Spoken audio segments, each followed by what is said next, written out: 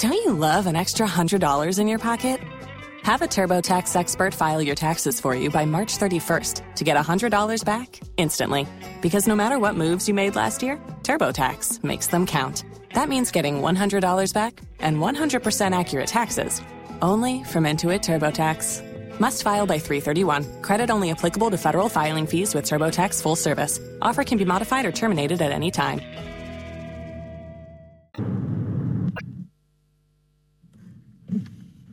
You're welcome back. And this show is brought to you by the cadet sponsorship of Bank of Africa, as strong as a group and close as a partner. MTN, everywhere you go. Ashesi University, educating ethical and entrepreneurial leaders for Africa. Robert & Sons Optical Services, your comprehensive eye care service provider for 31 years. Waylead Properties, home is where one starts. Duroplast, where Duroplast goes, water flows. Trasaco Fast Floors, stronger, faster, and affordable. Now, let's go to check out what is threatening on the labor front. And we have heard Dr. Yao Ba of the TUC speak about job crisis and on the strike. Alexander Obeng has been speaking about the neutrality allowance.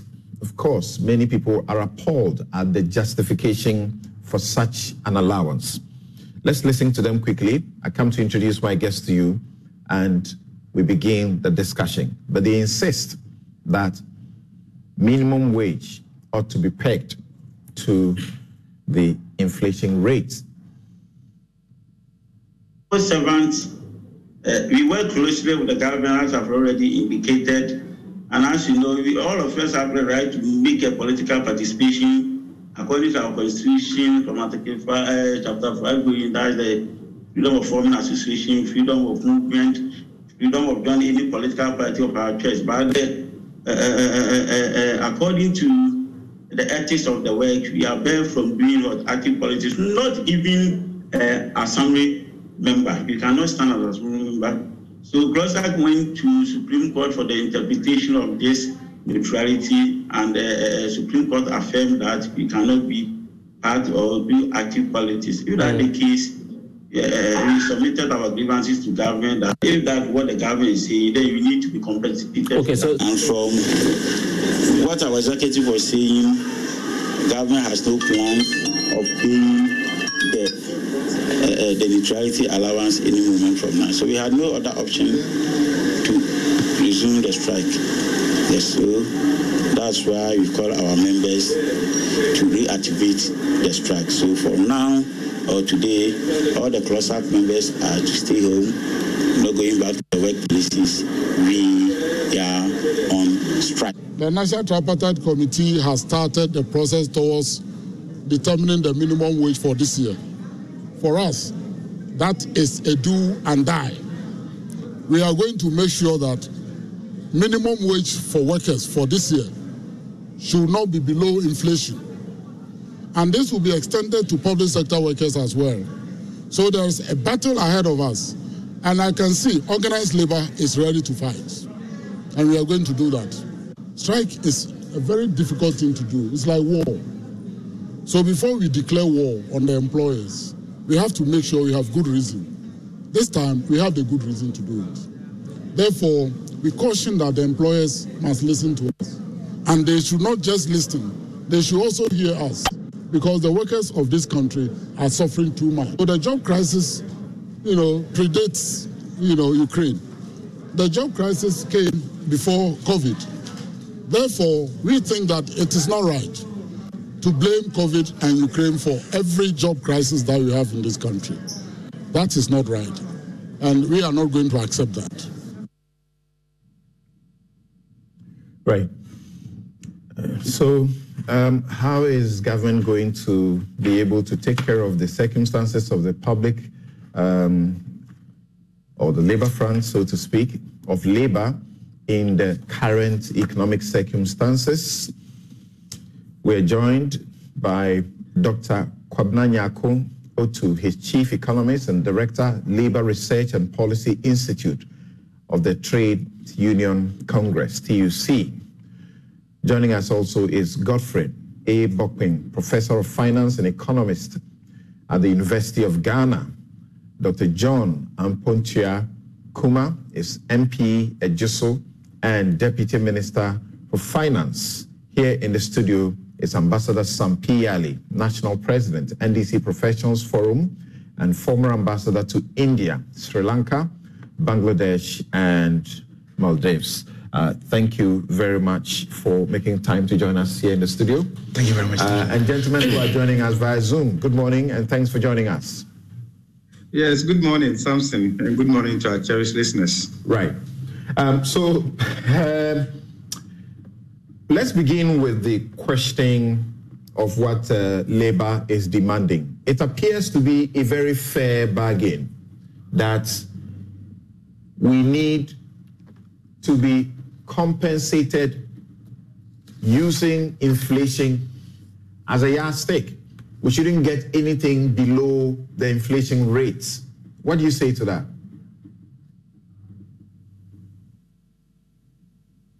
Yes, Professor Bokpin.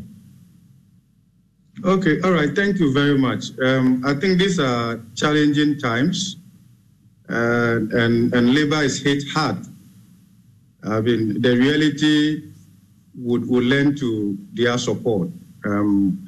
Partly also because inflation has gone above even government's own targets in the 2022 budget. Inflation currently has drifted away from even the upper band of the central bank's own targets of 8% with a symmetrical rate of 2%. In other words, the target band from 6% to 10%. So the last inflation rate was 19.4%. Apart from that, you are also looking at this together with other developments within the economy. If you look at it, on the other hand, in terms of disposable income, if you look at other taxes that have been introduced from 2021, you are looking at COVID levy, 1%, you are looking at sanitation levy. On top of that, we have introduced e-levy. So when you put all these things together, it's like there's no way of escape for the ordinary Ghanaian, and particularly for workers, or particularly those in the formal wage economy, where negotiations and all of that probably were tied to inflation at a certain time, where it was even less than 10%, and 4 months or so into the fiscal year, inflation has drifted all the way to 19%. Then it means it gets very serious for them. What that presupposes is that the budget for January can no longer deliver the same value in March. Meanwhile, salary will not change necessarily. It even gets worse for those who are on pension, who are receiving a fixed pension, whatever allowance at the end of every month, and the rest of them, because they have no means of asking any adjustment or so to keep up with price development. And then if you look at the composition of the CPI, the drivers of the inflation, you realize that even if you decide to be very prudent with spending, you can't avoid these adjustments of changes in price that dwarfs the value of your wages or salaries or your income. From what you understand to be the inflation rate, basically what they are asking will then be what percentage increase in their remuneration or compensation? I think government will have to negotiate with labor. You also have to look at what the economy can afford. Whether the government has the fiscal space to be able to load on all of that. So some kind of negotiation, honesty, transparency, full disclosure that says that we appreciate the challenges you are going through, but this is what we are willing to do in these difficult times. This is the roadmap. That will be very helpful, rather than just saying that, okay, let's strictly use the inflation, let's say 19% and all that. But you're also looking at the outlook beyond this year that is likely to decelerate a bit and all of that. But if you also look at this, you see that though external factors are pushing some of these things, bulk of that is also a reflection of domestic policy failure. If you look at the fact that we have control over some of these things, that we should be able to be self-sufficient in some of them that we have not, and the fact that we then tend to blame Russia, Ukraine for everything. For example, if you look at Africa, Africa has almost 60% of the world's unused arable lands. But we are net importer of food. In 2015, our net import for food alone was $35 billion, projected to reach $110 billion by 2025. That is unacceptable. That's unacceptable. So some kind of negotiation will be very, very important. And I think government will have to open that negotiation quite frankly and discuss. Then, because what makes it a bit difficult for government right now is because of how they pressed the fiscal accelerator in the COVID times. Okay, so the COVID spending took the deficit to a high level because we were just coming from one crisis or the other, from energy crisis, financial sector crisis, then we walked straight into the pandemic. Okay, and all of these things are having a toll on our fiscal strength, so we don't have the fiscal space, but of course, there could be some adjustment that government would want to do and engage with labor that makes labor funds a bit peaceful, which is needed for enhancing productivity. Other than that, if you choose not to do anything, people will go to work and pretend to work even in these difficult times. Let's see how Dr. Kwabena Yakpo justifies this particular demand. Can we hear you?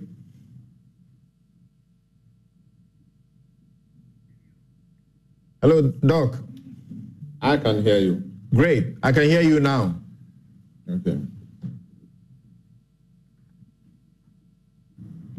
How do you want me to just... Yes. Oh, okay. Yeah, justify your demand. For inflation index wage. Exactly. But that is the norm. It's the normal thing we do. That when you go into a negotiation, the least you should get is to restore the value of your incomes that may have been eaten away, so to speak, by rises in prices reflected in inflation data. But in this particular instance also, beyond inflation, we all know what happened in 2021, but also 2022. When we were negotiating for the 2022 base pay of 7%, inflation was around 9%. Today, inflation is above 19%. In the last 2 years, wage incomes have declined by about 30% in the last 2 years. Now, if you take the whole period that we have implemented single spine, wage income has actually declined by about, in real terms, 8%. So when you put all of that together, plus all the other things happening in the economy, labor is hard hit. And the least we can do is to just restore us to the level of our pay that has been eroded by rising prices. That is the least. But if you want to reward us for hard work, for contributing to economic growth and all that, then you also have to even top it up with a standard of living allowance. You are not just restoring us to the level where we catch up with the inflation. You also give us a standard of living allowance. That is what we expect to happen for 2023. And that negotiation is starting in 2022. You insist that you will accept nothing below the inflation rate. Yes. The question is, you are in the country, you have seen what is going on all over the world, and everybody must make some sacrifice. Yes, we have made huge sacrifice for the past 2 years. Cast your mind back, 4% 2021, 7% 2022, and look at the inflation rate. What level of sacrifice do you want labor to make again? There's nothing. We've gotten to a point where labor cannot reproduce itself. And it's important that we stop the slide. And that is, to access for any more sacrifice is to be unreasonable with labor. Okay, so hold on for me. Let me get to what do you say, Amza Sampiali? What do you make of the demands from Labour? And as I started initially, this is fair, isn't it? Well, Samson, good morning, and thank you and your viewers. I seriously agree with the previous speakers. Because you are looking at demand and supply and the cost, and remuneration. How much does it cost the country? Let me ask this question. How much does it cost the country to govern this country? This small country, how much does it cost? We pay the Council of State, we pay this to govern this small country. But the fundamental bedrock of our production is the workers. How much does go to the workers is the question that we are dealing with now. Now, I'm told that the minimum wage is about 13.5 cedis.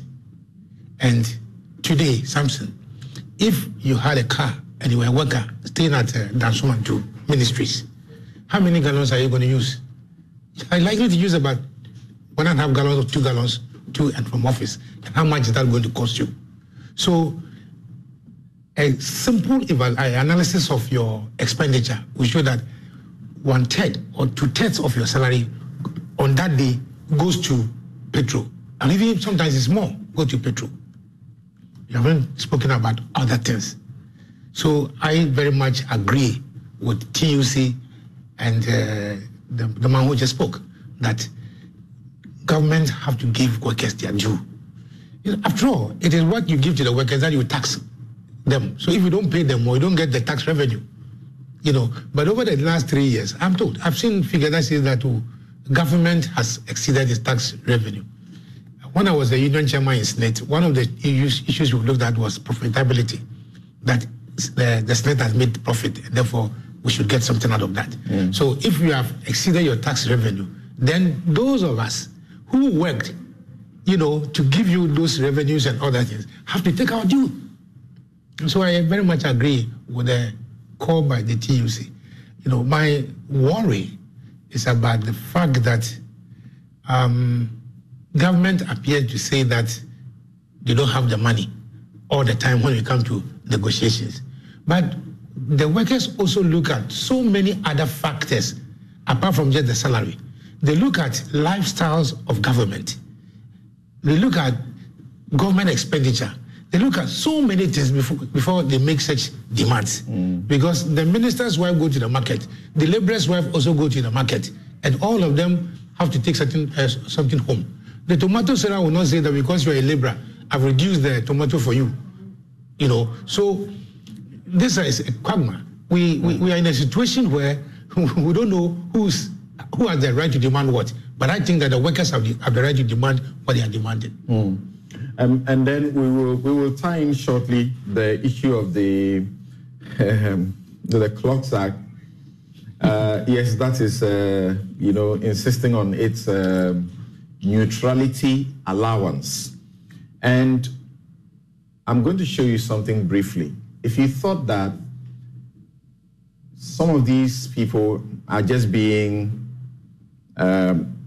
unfair in their demands, some of them have an idea what happens. And Sampiali mentioned Council of State and the rest of them. You forget about those people.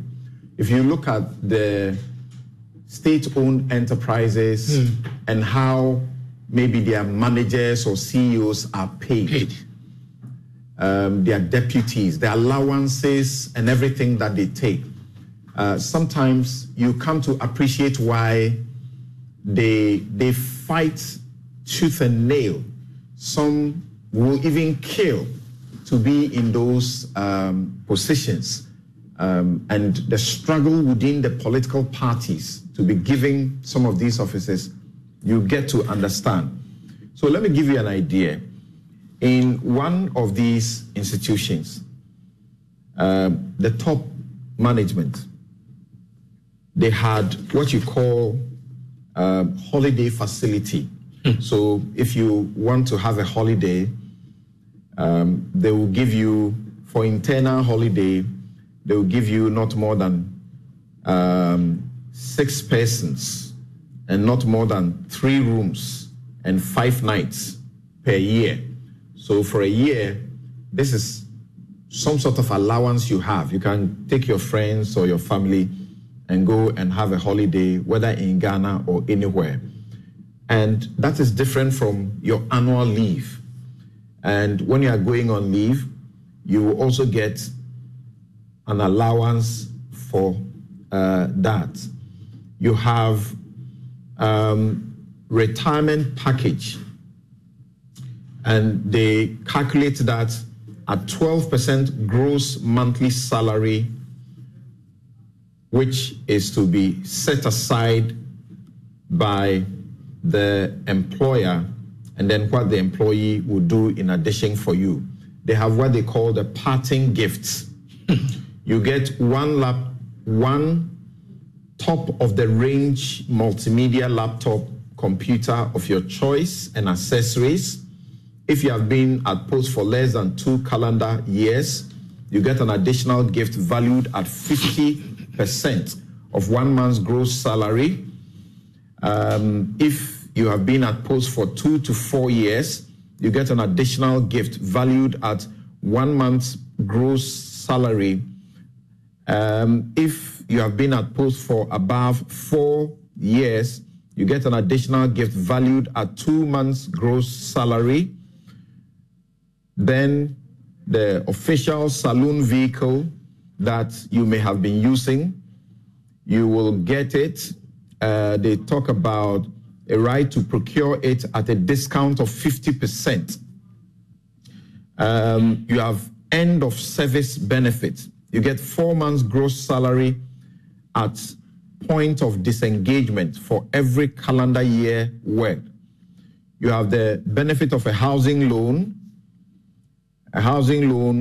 of about 6,000 Ghana cedis. You have a home enhancement loan of about 2,000 Ghana cedis. You have foreign travel per diem of $1,500 US. Your salary increase is supposed to be at 20%. Then, and I'm talking about this condition of service being not recent. So this has actually improved, will be far better than now. For some good reason, I'm not making too many disclosures. There are medical benefits. The medical care is provided for the person and their spouse and children of up to 21 years onwards. They also are entitled to mandatory full medical examination once a year. And you know how some of these things are done. Yearly medical checkup, they can get it abroad. Often that's where they get it. Medical facility on retirement. They provided with free medical care for the person and their spouse, children up to 21 years, whilst on retirement. So when you are retiring, there's actually nothing to worry about. You have even replacement of your lens if you are a user of spectacles.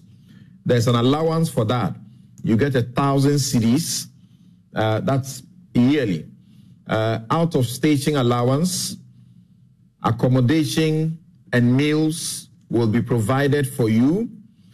Inconvenience allowance. If you think it is only Cocoa Board that they take inconvenience allowance and there's complaint about it, well, they get inconvenience allowance, 500 Ghana cedis per day, 500 Ghana cedis per day as inconvenience allowance. Funeral grants and donations. How you are entitled. There is special allowance also. Household allowance to be paid based on minimum, your minimum SNIT sort of salary. Then you have utility subsidy. You have responsibility allowance, which is about 1,500 Ghana cedis per month. You have entertainment allowance. 1,500 cedis per month. You have satellite TV, connection monthly subscription. So if you use DSTV, you don't pay it on your own. It is paid for you, 500 Ghana cedis per month. So it's a long list, and I have done like just half of what one person is entitled as their. Let me read just a few more. Apart from maintenance, they have management furnishing. They have security guard entitled to two nights and 1 day. So you have 2 night security, you have 1 day security, you have a vehicle, you get official vehicle, you have a vehicle loan option for you, you have executive saloon card to use, you have repayment of cost of vehicle loan, there's a provision of a driver, and all sorts of things, clothing allowance, amongst many others.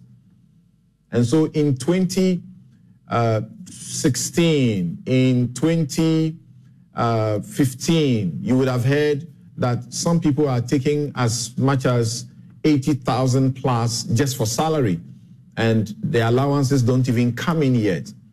So people within the civil service, sometimes this is what influences them. You know, John, what do you say? Good morning, Samson. Morning, my friend. Good morning to your cherished viewers and listeners and seniors in the studio. Yes, obviously this is a very thorny topic, and let me acknowledge that workers in Ghana have played a very crucial role in bringing our country to the levels and stage that we find ourselves. And we, as government, we are very appreciative of the role of workers, and we'll continue to do our best to improve the conditions of salaries and benefits of workers in Ghana. The good book has said that the laborer is worth his wages. So whatever we can all do to make the Ghanaian worker a happier worker is also an objective of government. So let me put it that way. Except that the reality too is that sometimes the available resources do not allow government to push to the levels that workers may expect government to be able to do. Let me just react to a few things. In 2020, we all know the COVID situation that came, but government kept faith with public workers and did not lay off even a single worker, even though we almost had zero productivity in that year. I mean, the entire economy grew by 0.4%. So we all know what we went through as a country. We were not alone. We know the global situation that COVID really sunk every economy into. Then in 2021, of course, we were just coming out of the COVID situation. So government pleaded with workers to also reciprocate the good faith that government showed in 2020. And then we agreed on 4% increment in the salaries and compensations of workers. And then also in 2022, we did about 8% for workers. So the demand for TUC that they are not going to accept anything below the inflationary rate is clearly a legitimate claim to make as a starter or as an announcement towards any possible negotiation for possible increment of workers' salaries in the country. So that's a legitimate claim to make, except that as we all know, we will all have to understand the reality of what we are all confronted with and see what we can do. Something, and I heard one of the contributors talking about Ghana achieving revenue targets last year, like 2021, GRA even exceeded the 57 billion target and did 57.2 billion. But the fact is that 30 billion of all that was collected in 2021, which is about 52.6%, went into compensation or payment of workers' salary. So if you are collecting 57 and you are giving 30 billion to workers, what is left, which is about the 27 billion, is what must take care of all other commitments of government. We are talking about interest payments and amortization, which government cannot do anything about. We have to commit to pay them. We are talking about statutory payments, which government has to pay. We are talking about government flagship programs. We are talking about CAPEX, infrastructure, and all kinds of other obligations that the government will have to handle. So it's not like government is insensitive. If you look at what is available, and I had Article 71 holders, something, if you check the percentage of Article 71 holders on the compensation basket, is 0.05. Something, I don't know if I'm online, but I heard that. What's the point? What's the point of that? What's the point of that? 0.05%. Yeah, what's the point of that? What is the point? Yes, the point is that even though people have pointed to Article 71 holders as a group of people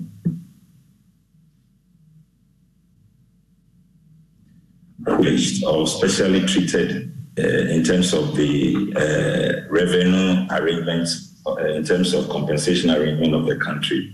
What I'm trying to say is that the component of the total compensation bracket is not much. It's not much. In terms of the percentage of what goes to Article 71 holders, people are retiring on their salaries. It's as if you are working for life. Yes. You are getting paid for life until you are dead. You are getting you. It's like you don't see any struggle. And I just read to you. Just a second, John. Okay. I just read to you. So if I'm a worker, I'll get to that one. If I'm a worker and I'm in a situation where I listed a number of I listed a number of items, but let me just take 8 of those items I listed to you for one Director General's enjoyment. He has a vehicle maintenance allowance per month of 600,000 per month. And that was increased in 2017 to, what's the amount? It's even confusing me. Clothing allowance. Someone gets 10,000 per year for the clothing allowance. Entertainment allowance, they get 1,500 per month. Household allowance, they get some monthly money which is calculated in a way I'm yet to figure out, subject to their salary. They get utility subsidy. They get, that's monthly for their monthly bills. They get responsibility allowance. That's about 1,500 per month. They get satellite TV subscription. It's paid for. And this is before their salary. So if you use somebody like that to tell me that what they are paid is not so much when we take the whole basket of compensation, I think that will not be fair. Well, I wasn't responding to that, so I wish you had waited and listened to me. So I am not responding to the fairness or unfairness of what anybody gets. I'm talking about the components of compensation. I'll get to that one. And, obviously, if you look at the salary structure of the country, we all as a country have gotten to a point where we have to see reforms. And the details of how this 30 billion cedis we are talking about is even dispersed, who gets what. because we are talking about only 700,000 people of our country out of the 31 million population, or 30.5 million number of the population. 700,000 of us are getting 30 billion, which is, we are told, is woefully inadequate in terms of specifics when you want to go into categories of the unions and each worker and what they get. So who gets what? And this is where I now want to respond to the SOEs, remunerations, the terms and conditions of certain office holders of our country, and what we can all do to achieve fairness. Yeah, when you speak to John, I brought that in because when you speak to these workers, they give you clues. They are actually, these are the workers that process these salaries and allowances, and they give you clues as to the inequality, the yawning gap, the disparity, the almost criminal disparity in the compensation system. Yeah, but that's what I have stated, that it calls for reforms and rationalization of the compensation structure. And even beyond that, I mean, how fair is it that 700,000 of our people are getting over 52% of all revenues that we collect in the country? What happens to the rest of the population? So this argument has to be looked at. Can I come in on this question? Yes. Is that Ben? No, Kwabena from... Yes, Kwabena, thank you. Yes, let's hear you. I want to respond specifically on this question of 700,000 people taking 52% of our revenues. Honorable, I think we need to properly situate this in a proper context. These 700,000 people are the ones that are providing all the education this country is providing. They are the ones that are providing all the health that we so eloquently mentioned in our budget. They are the ones that are making sure that the lights are on. They are the ones that are making sure that we have water in our homes. They are the ones that are making sure that there's security in this country, the police officers, the immigration officers, and the fire service. So a better formulation would be that the cost of providing this education, the cost of providing this health, the cost of making sure that there's security in this country is the 52% of revenue. Rather than to think that those 700,000 people are receiving something that appears undeserving. And you also Samson, can I come back? Because I thought he was making a brief intervention. Okay, so I think his point is made. Yes, John, can we hear you? Yes, except that I don't agree with the position he took. Samson, you are not part of this 700,000. Are you not part of this nation building? There are several people in the private sector who are opening schools, health centers and hospitals, providing security. They are all part of the nation building. Do you know the cost to the Something if you could manage this so that we can all employers in the private sector contributing. Okay, so this is not to take away, I started by commending the role of workers in our country.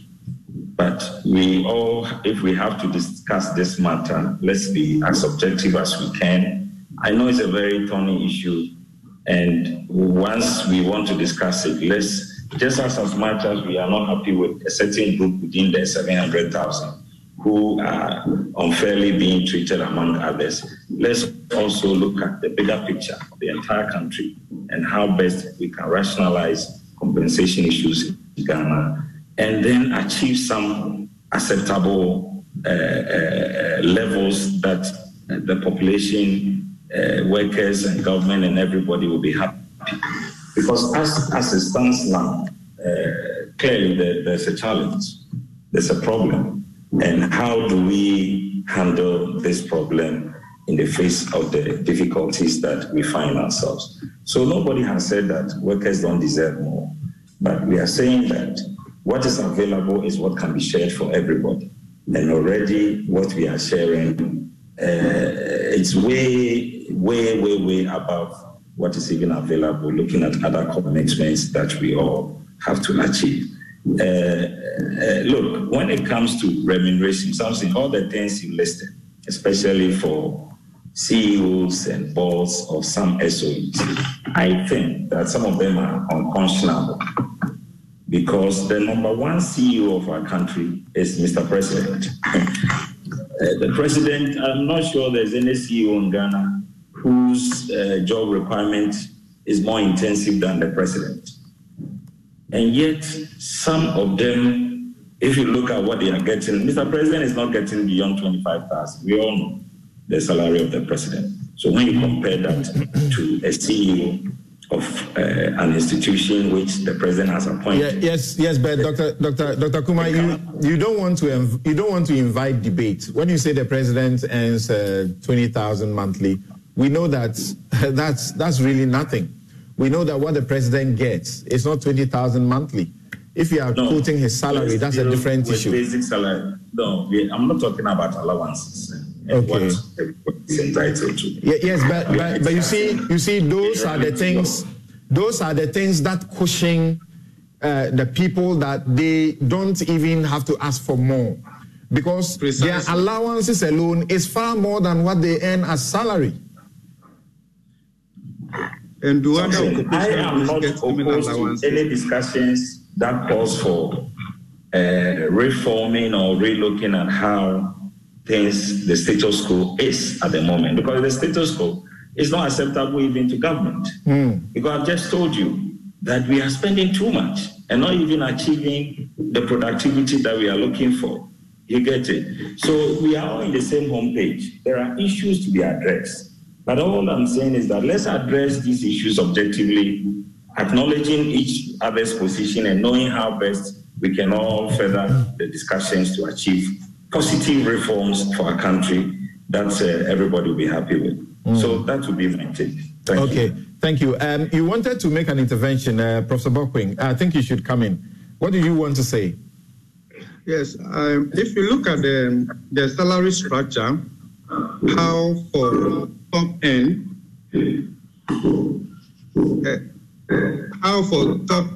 we have managed to disclose something to the public. If you say just salary, you just put that naked. But we hide so many things that arrive with it that the public may not know. We never mentioned the inconvenience allowance. Yes, which the ordinary worker perhaps doesn't get. Prof, help me, and I'll let Dr. Otu also assist me a bit. What do you mean when you say inconvenience allowance? The person is taking all sorts of allowances, getting a salary at the end of the month for performing the job that they have been employed, and yet they are paid an inconvenience allowance. What does that mean?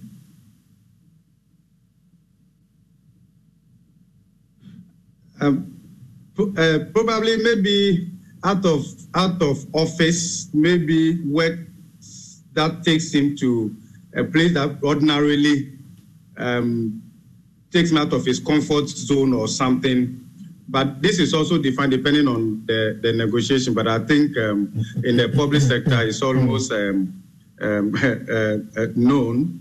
And sometimes the reason people choose to have meetings at certain places so they can check the box for some of these things.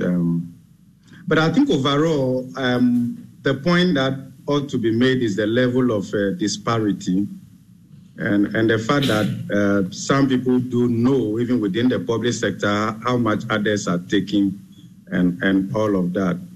But I think sometimes to the basis of the comparison and the justification makes it look like the ordinary Ghanaian is taking too much. If you say more than 50% of what we generate goes to workers and all of that, but I mean we are talking about individuals here. We are talking about life. We are talking about what the ordinary Ghanaian is left with at the end of the day. We are talking about the fact that when fuel price goes up, probably for certain occupational groups, they are pushing because they get coupon. Fuel coupon or whatever, but the ordinary Ghanaian doesn't get that. We are also looking at it within the context that this may sound that much in percentages, but it's just because the country is not generating enough tax revenue, and that may not be the fault of the ordinary Ghanaian. If 75%, you see, we have engineer Ben Arthur, who is the CEO of the Fair Wages and Salaries Commission, joining us. Let me engage him briefly. Thank you for joining us, sir. Yeah, thank you for having me, and good morning to all our cherished viewers. Listeners. Right. So the TUC says their wage negotiation, they will not accept anything below the inflation rate. And then we're having a discussion that's looking at the inequalities in the compensation system. Of course, John mentioned Article 71, office holders, including the president. And the president, by the way, doesn't earn 20,000 as a salary. His salary now is about 50,000. That's 47,000 or so as his salary per month. But that's not what we are looking at. The other example that I used, which I need you to help us understand, how do you explain such inequality? And these workers, when they are making their demands, they clearly have a sight of some of these things that go on. So that if a CEO of an SOE, a state-owned organization that the worker is working for, maybe they are even at a certain management level, and they know that their boss, what he takes for his DSTV alone is more than what they get as a salary. What he takes as inconvenience allowance per day, perhaps it's almost what he takes as his total salary. What he takes as fuel subsidy, vehicle maintenance, and the rest of them, and someone is taking 10,000, for clothing. They see all of these things. So when they are making the demands, we should also treat them bearing in mind these inequalities, not so? Thank you very much. Definitely, you're on point as far as workers are concerned and what they look out to and what they look out for. But I must admit that the government has already recognized some of these disparities and has taken steps to correct them. If Dr. Otu and other contributors will attest to that, government has already agreed to set up a technical committee at the National Tripartite Committee level to review the single spine pay policy. And that was an agreement culminating from the National Labour Conference, which government together with organized labor and employers association organized. So that is one of the outcomes. And government has honored its promise by setting up the committee. So I think on 26, God willing, the committee will be made public to address some of these disparities. When it comes to the SOEs, that is the state-owned enterprises, Fair Wages is currently collaborating with SIGA and Ministry of Public Enterprises to also streamline some of these disparities. And in fact, across the SOEs, there are some also disparities even across them. So Fair Wages, together with the other parties that I have mentioned, are taking steps to ensure that these disparities are corrected. I must also admit that some of these things have existed for quite a very long time. So we have a lot of clauses. You are a lawyer, that you must also be sure that you don't make anybody worse off. But these things must be done with a lot of circumstance. But I understand and appreciate the disparities, especially between CEOs and their directors and the other workers, disparities in the public sector as to the public service and those who are, working in the SOEs. we must also admit the fact that the SOEs have been set up largely by Companies Act that enables their board and other authorizing people to also negotiate and do some other kind of compensation negotiations. But of course, fair wages law is also there to ensure that we are able to coordinate, manage collective bargaining processes. So the steps are being taken, and I'm very positive about it that in the coming months, things will be streamlined. Dr. Bob Boateng of the TUC, when he was talking about this situation, spoke to us about, having been arguing over this in the past 30 years. Here we are again, we are talking prospective. I remember very clearly when the finance minister spoke about these inequalities initially for the CEOs of the SOEs, spoke about how unconscionable it was and they needed to be worked on. They finished the whole 4-year term and nothing happened. You are still telling us now about collaborating with them and working on these. So the workers down there, they don't see that this is actually serious, that the duty bearers are serious about this. It's just lip service. Well, thank you. That would be unkind. Some to say it's just a lip service. I sit at Fair Wages knowing very well that especially the newly appointed ones, whom Public Services Commission forward their appointment letters and ask for advice on their terms and conditions. We have tried as much as possible to be harmonizing.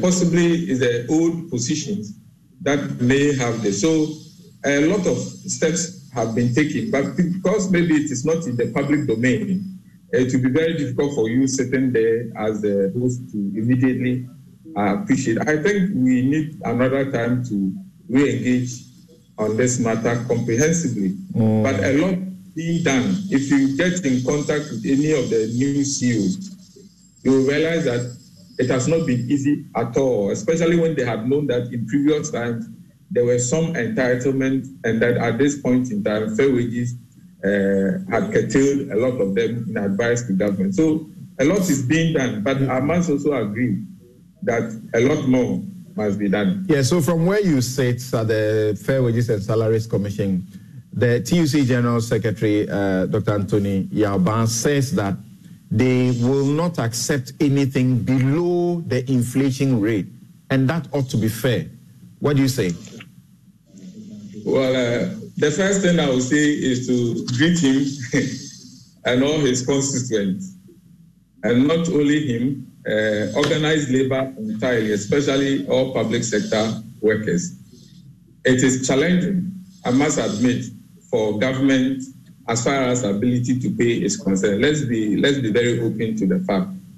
And when it comes to negotiation, whether it is the base pay or minimum wage, the key mechanism that in this country we have adopted for fixing wages is not government throwing figures at organized labor that whether you like it or not, take it.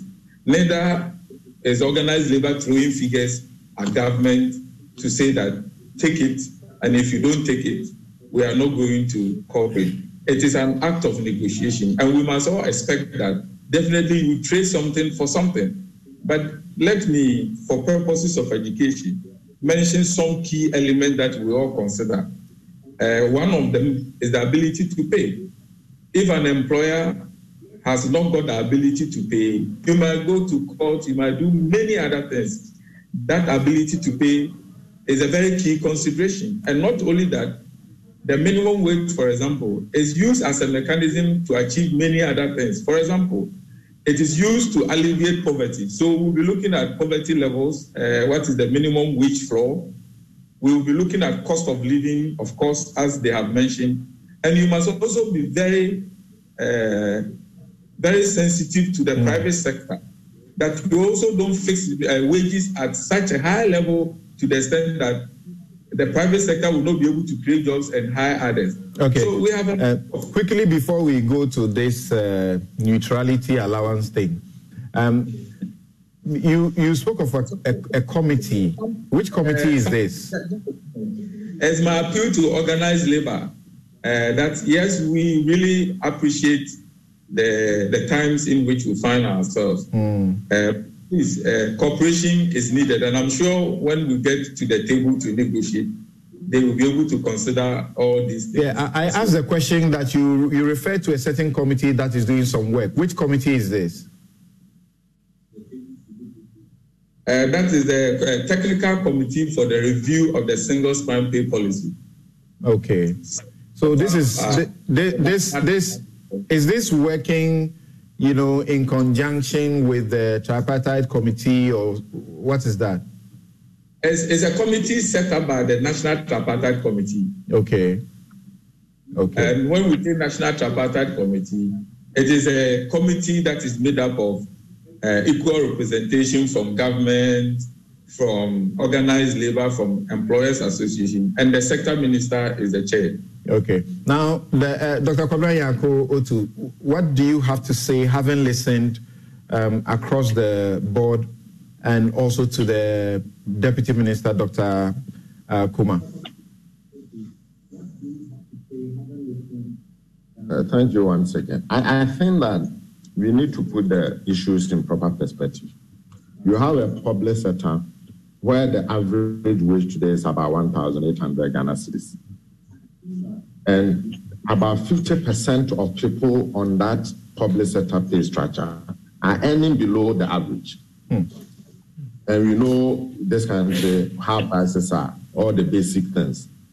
So, for example, in our program this week, we show that it is not only government that has a budget.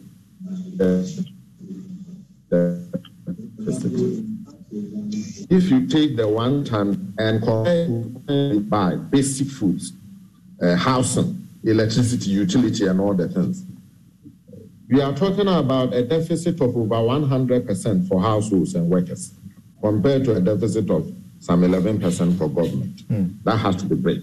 That's the first issue. The absolute level of pay in Ghana is so low that, as I said, it doesn't allow labor to reproduce itself. The second is the inequities. Probably, your figures you mentioned are outdated figures.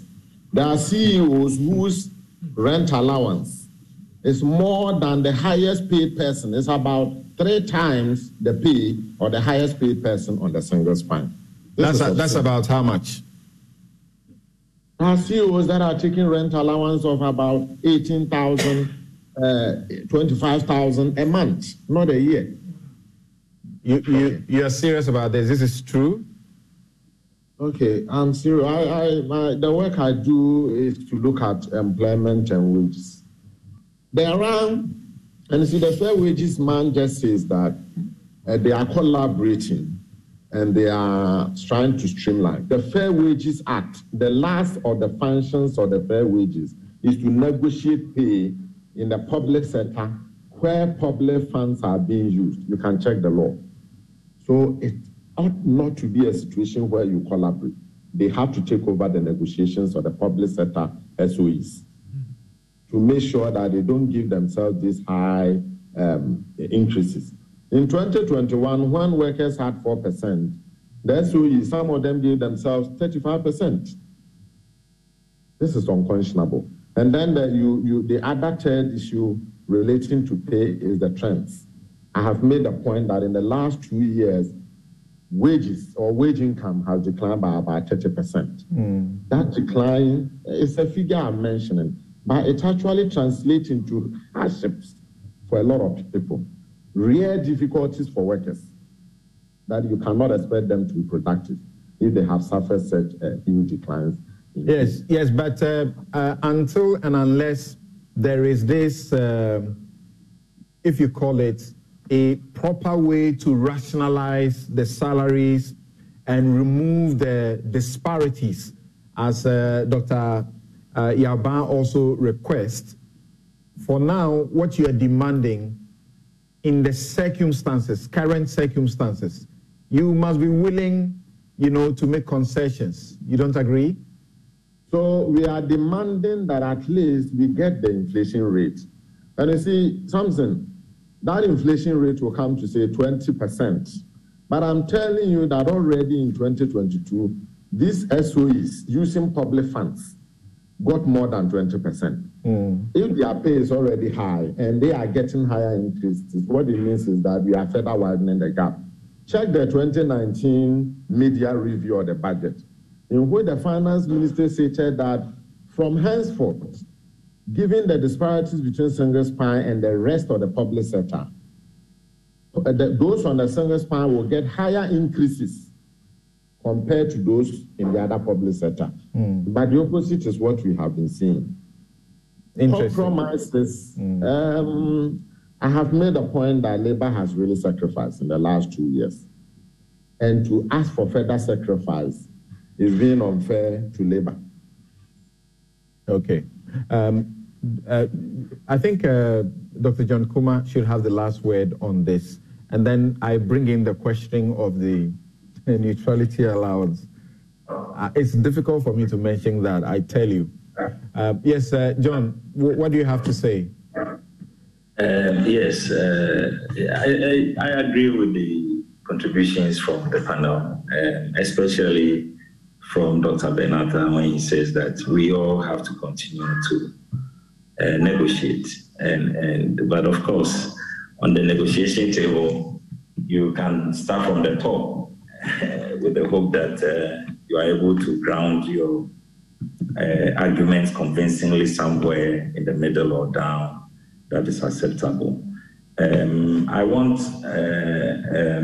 organized labor and everybody involved in this to understand that government is not against any opportunity that will improve their working conditions, except that we will always want to benchmark that with what is possible and available. We want to continue to talk and engage until we achieve that equilibrium. And of course, let the discussion go on how best we can create more equity in the compensation space. In fact, I agree that there's so much inequities and uncomparable conditions that we have to really rationalize for everybody. 50% of the labor force of this country is earning less than the average of 1,500 each month. Fair Wages Commission. When I spoke about, we are spending 30 billion every year. Who are those receiving this 30 billion? What can we do to make sure it's more equitable? And sometimes the problem may not even be the available resources, but how they are distributed. Okay. So if we can have a more reform approach to this whole problem and look at the structure and the details of who get what, that's why I started by even citing Article 71, whose let me say payment package has been blown out there beyond certain imaginations. But if you look at the component of that in the total compensation bill, it's just about 0.05%. So that would not be the reason why somebody who deserves more is not getting. So let's look at how we can fairly distribute the compensation package to all workers. Let's quickly touch on this. The civil service and local government workers, they are crying of bad faith on the part of government that this is something that was agreed, the neutrality allowance, which is supposed to be 20% of their salary. And since the agreement to pay, they say it was noted that the neutrality allowance has not been effected as agreed in spite of official reminders and follow-ups to the Ministry of Finance and Economic Planning. The National Executive Council therefore decided that CLOGSAC should embark on an industrial action to press home its demand for the implementation of the MOU, end quotes. That's a statement they issued and gave that warning. And the strike is supposed to have started on Thursday.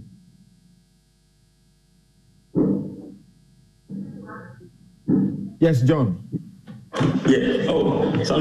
Why are you not paying them what was agreed? Is it because now you are having the public, speak against this neutrality allowance? No. Two key issues for considerations on this matter, Samson. The first one has to do with the name neutrality allowance. That I think that if we don't put it in perspective, we will struggle over form. We will be talking much about form over substance. In fact, the CLOSAC, to be fair to CLOSAC, this negotiation started since 2019, and it ended in 2020, early part of 2021, 2022. I think the agreement was signed in January with effective date of February. So this is about 2 years of engagement led by the Senior Presidential Advisor, Fair Wages Commission, and the Sector Minister, as well as Ministry of Finance. So we have been part of these processes all this while. CLOSAC did not come on the negotiation table with neutrality allowance. They came with all kinds of demands and allowances, which they justified, and it could, in fact, if government accepted those ones, that could triple what they were getting at the moment. So government and the negotiation team came to the conclusion that, in fact, CLOSAC is the lowest paid group on the single spine structure. This is something ought to be done for them. But in doing something for them, you don't want to create a situation where once you do something for one group, when you are negotiating with one, remember that all the other groups are sitting and watching. So once you do something that they can also tap in, then you open the floodgate and there will not be enough resources to pay. So I believe it is the reason why, in trying to couch a term that they thought at the time could be limited to only CLOSAC, came up with the word neutrality allowance. It is not something that CLOSAC actually demanded. It was a term. And so now that, of course, the team have met again, looking at the public position on such a word called neutrality allowance. And I believe that going forward, we may have to re-look at the word neutrality. Are you shying away from the word because of the public backlash?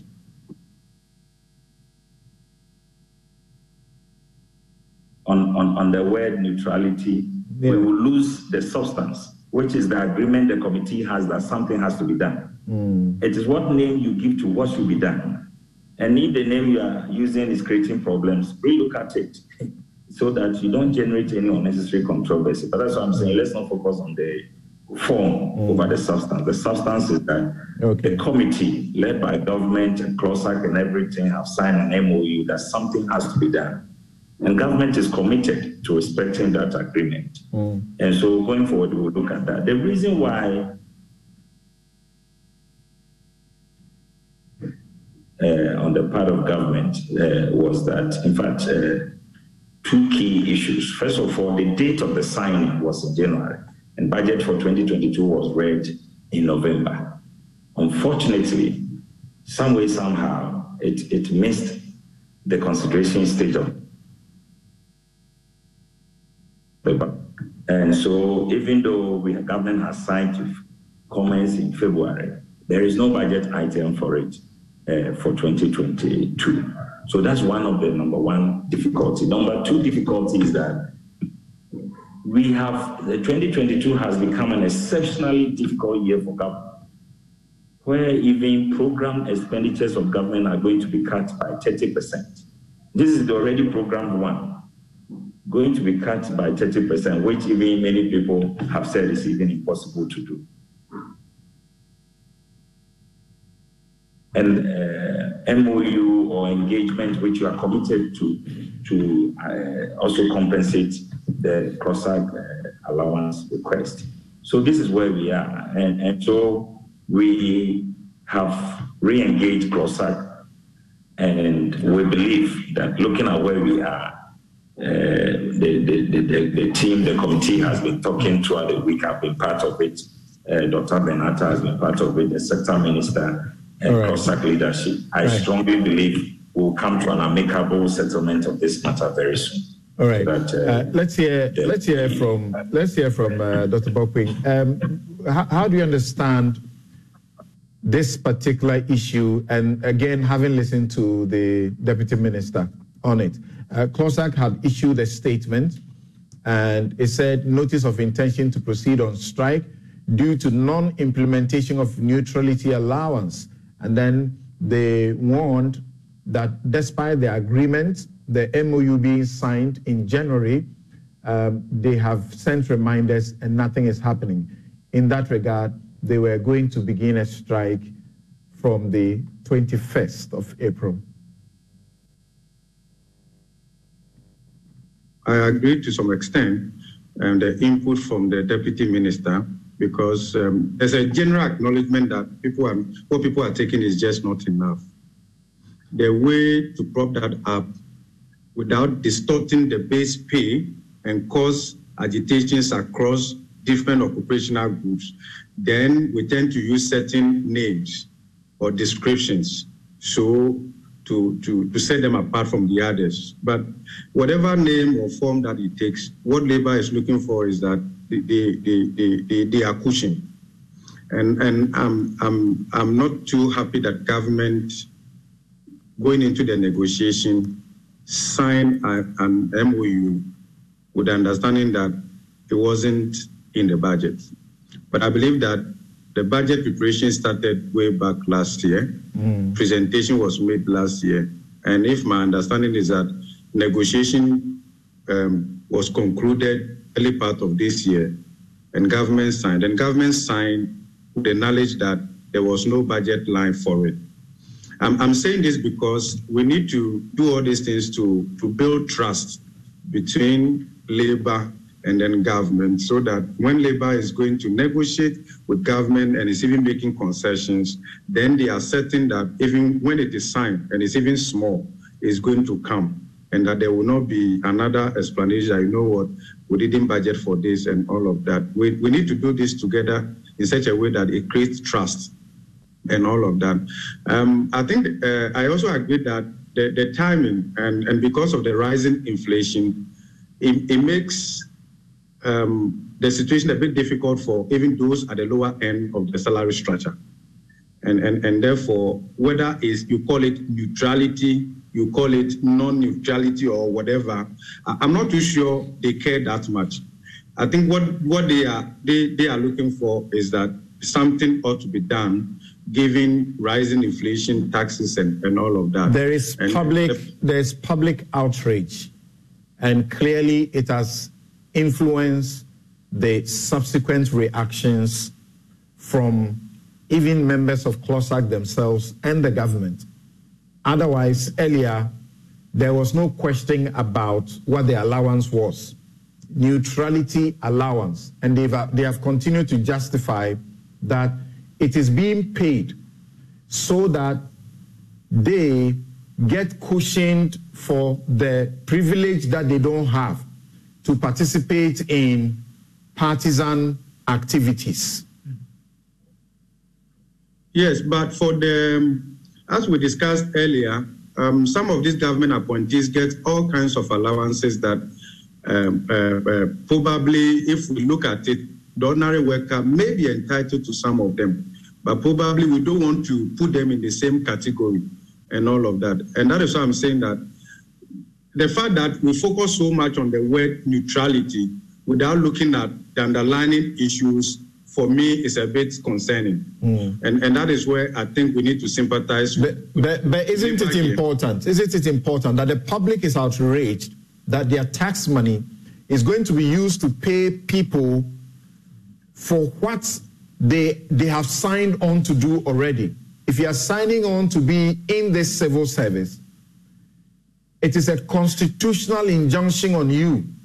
They also have their manual, yes, their HR manual, that prohibits them from engaging in partisan political activity. And they are saying that they ought to be paid and compensated for restraining themselves from doing such things. The outrage is that how on earth will anybody sit in a meeting and agree to pay people such an allowance? Yeah, something. In fact, initially when I heard that, I was like, wow, what is this? But you need to lift the veil. The public wasn't part of the negotiation because, as we are told from the deputy minister, it wasn't part of the things they were demanding in terms of what they put on the table. I'm sure from the deputy minister's point, it came from government that let's use this description rather. Maybe so to that extent, I think we need to understand because there are a lot of things that went on the course of negotiation that maybe the public wasn't privy to and all of that. And that is why I'm saying that fine, but let's look at the reality on the ground so that we do not major on the minor in this particular instance, that what they are taking and the fact that what they came to the negotiation table and all of that, this was what probably was agreed and all of that. We may not be too comfortable with that, but an MOU has been signed, an agreement has been reached and all of that. I think we need to find some quick way of addressing that because look, something, what we are talking about here has a broader macro level effect on the country. Because salary levels are low, taxes are very high, particularly indirect tax handles and all of that, it's very difficult for the average Ghanaian worker to save and accumulate capital for something meaningful in this economy. These ordinary workers we are talking about, when they go on retirement, they retire on the strength of the law. Their pension is so small, but many of these government appointees we've talked about retire on their salary with so many things and all of that. And a couple of years ago, when we talked about this single spine, the understanding was that it was going to resolve all of this. But here we are today. So we are talking about a technical committee. We are talking about all of that. Fine, medium to long term and all of that. But in the immediate, now, 2022, I think something has to be done in order to cushion labor and some kind of negotiation for the medium to the long term. We have to approach quite appropriately. Mr. Sampiale, the reason this has become a topic for discussion is the name for the allowance, neutrality allowance. And some are now asking whether we should be paying judges to such an allowance, paying teachers and whoever they are, what sort of an allowance. So the question has been about the wisdom in whoever agreed to make such a payment. Well, Samson, the whole discussion this morning is to see how we can make organized labor happy with the negotiations that are forthcoming. Not so. I'm wondering whether we've been able to resolve it. You gave us a litany of allowances, very unquestionable allowances being enjoyed by some people. We are not talking about ability to pay on that side. We are not talking about technical committee on that side. We are talking about ability to pay technical committee and all that for the ordinary worker who is on minimum wage of 13 cedis, 50 pesos. That's where the problem is. Because the single spine, like the Deputy Minister was saying, was to have rationalized all this so that there will be equal balance in the salary structure. But now it is tilted so much to the side of the big men. Somebody would have worked for about 40 years, 45 years. He goes home without pension. Somebody does 4 years in parliament. How much does it take? For a country of 30 million, we are 30 million, we have 13 Supreme Court judges. 13 Supreme Court judges for 30 million people, all of whom will be retiring on their salaries and allowances. These are the issues we should be constructively be looking at to reduce the wage burden. I am not too sure it is fair for the Deputy Minister to say, oh, only 700,000 people are taking that much. The 700,000 people are the ones that have brought this economy where it is now. What about those hangers on? Those who are just hanging on. There are some people whose duty is just monitoring social media and they're taking huge sums of money. We as a country agree that from 606 presidential staffers, we should go to about 1,009 plus And all these 1,009 plus, we are buying Land Cruisers and other things for them. If we cut down on certain expenditure in this country, we will be able to look at the workers properly. Yeah, but it is incorrect to suggest that all the appointees under the presidency have Land Cruisers and so on. Some of them are just your ordinary civil servants who must do the very basic civil service work. Samson, you and I know that every government appointee in this country has a Land Cruiser or something close to a Land Cruiser. But the category of people that you spoke about, we know that a good number of that category is actually civil service people or public service people. I am talking about government appointees, not the civil servants. No, I'm talking about the incorrectness of your statement that all these 1,000 plus appointees within the presidency, yes, we are buying Land Cruisers for. Samson, even in addition to that, go to the ministries and look at what the chief directors and the top echelon of government officials are using. Go to every car park of this ministry at this country, and you see what I'm talking about. It's not a misstatement at all. But let me come to this whatever neutrality allowance you're talking about. You see, Samson, public confidence and trust is very important. It's very, very, very important. It's not because somebody complains, your child complains that, oh, daddy, we don't have that, and then you give him anything at all. The public servant, the civil servant, is by the Constitution enjoined to be neutral in politics. That is what at least the law says. So if by my own choice, I decide to work in the public service, then I am forewarned that I will not take part in such partisan politics. But as to whether that is even the true situation is another matter. Because I am in NDC. I know of many, many government workers who are members of my party. Okay. Let me pick very brief comments from the TUC and also the Fair Wages Commission on this very briefly so that we go for a break and return to the politics of election victories. And I start with Dr. Otu on the question. There's a statement from one of our listeners or viewers who says that, Samson, it is not just the name or letter which is the issue. It is the thought of the spirit of that letter which is absurd.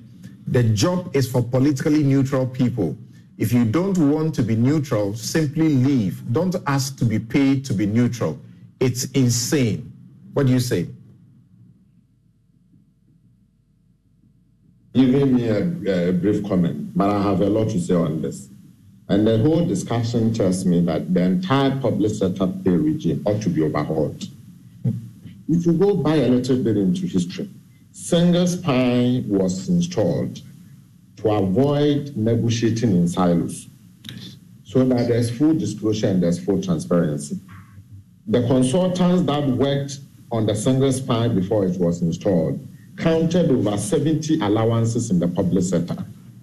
And the conclusion was that those allowances make the emolument in the public sector non-transparent and non-fair. So we should avoid. Now we are back to a situation where we now have those multiplicity of allowances. And for many public sector workers, that allowance you are taking is not counted when you are being paid a pension. And we should always bring our mind back to the fact that the low pay we are receiving in the public sector will eventually reflect in the low pensions that we receive. The minimum pension in Ghana today is 300 Ghana cedis for a pensioner who probably has higher health bill and many other expenditures. And significant number of Ghanaian workers or pensioners actually receive that 300 Ghana cedis. And to let you know, the highest pension in the country is also 142,500. So the inequities in pay, it then reflects in inequities in pension. Samson, so the CLOSAC letter quoted that government has agreed to pay neutrality allowance. That letter couldn't have been different from what was in the MOU that was signed. Okay, I'm from Labour. I mean, if something is taken away from you, you can't engage in politics. Your human right has been suspended for one reason or the other. You guys go to court, human rights court, you get compensated. But when we went to the Labour conference, one of the things we wanted to avoid is to deal with labor issues in silos. Because as the Deputy Minister stated, you solve one problem and then you create another problem. It's important that those whose rights have been suspended and who are being compensated with a neutrality allowance, we make it comprehensive. And here I have a list. The Electoral Commission, they are not supposed to do politics. Our members are there. They ought to be compensated with neutrality allowance. The National Media Commission, the National Commission for Civic Education. If I have about 36 of such institutions in the public sector that are not members of CLOSAC, that are members, and in the interest of fairness, this neutrality allowance ought to apply to them, and we will make sure that it applies to them. That one, you can take my word for it. It is very important. Okay. Hello, Benata.